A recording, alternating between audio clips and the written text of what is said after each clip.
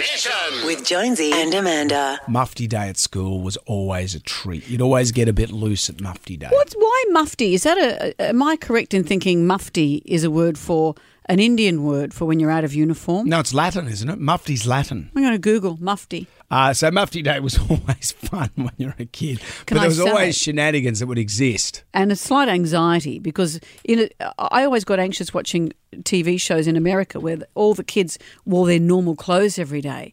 Wearing a uniform is much easier than having to decide what to wear and be judged by your clothes. Did you break out the cords? I broke out the cords and a cheesecloth top There you go. every year.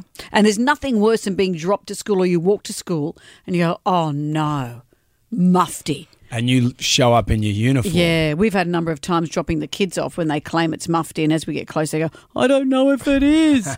Terrible anxiety. It goes with Mufti Day. But also there's other stuff that happens on a Mufti Day, like you'll get cool stuff like pizza and things like that. And this is what's happened to the boys at Sydney Grammar. They had a Mufti Day to commemorate Reconciliation Day last week. So not only do they get to wear mufti, They get pizza. They get pizza. But it's from one of those hipster pizza places. They haven't just gone to Domino's or Pizza Hut. They've gone to one of those hipster pizza places.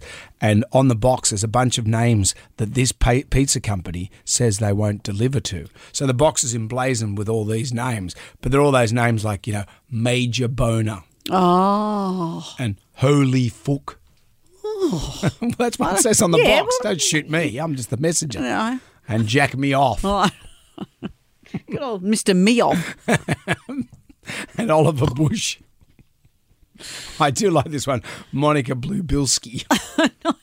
See, would the Are you kids working know for these people? Were these primary school kids? They're primary school so kids. they wouldn't have known, Their would primary they? school kids notice everything. But they're not going to read the box. Yeah, Have of course pizza. they would. Eat the pizza. Yeah, but then you can imagine while they're munching away, they're suddenly looking at the book, and that would be the greatest thing. Because when I was at school, the greatest thing that happened at school was when a dog would walk into the quadrangle eat your pizza. in the middle of the school assembly. Remember that? Yeah. Like I remember doing a talk at a school and the teacher said, you've only got 5 minutes before the wind comes up. Once the wind comes up, you've lost them. And I said, what do you mean? She said, just get what you have to say, just get it done quickly. And I said, okay. So I'm talking away. The kids are into it. Then all of a sudden the wind comes up, a garbage bin blows over, boom, they're gone. Over. They're gone. It's over. It's all over. Oh, we would have dreamt of having a rude pizza box I would arrive. have dreamt of Jack Me Off. Bring on the wind, quick. Jonesy and Amanda's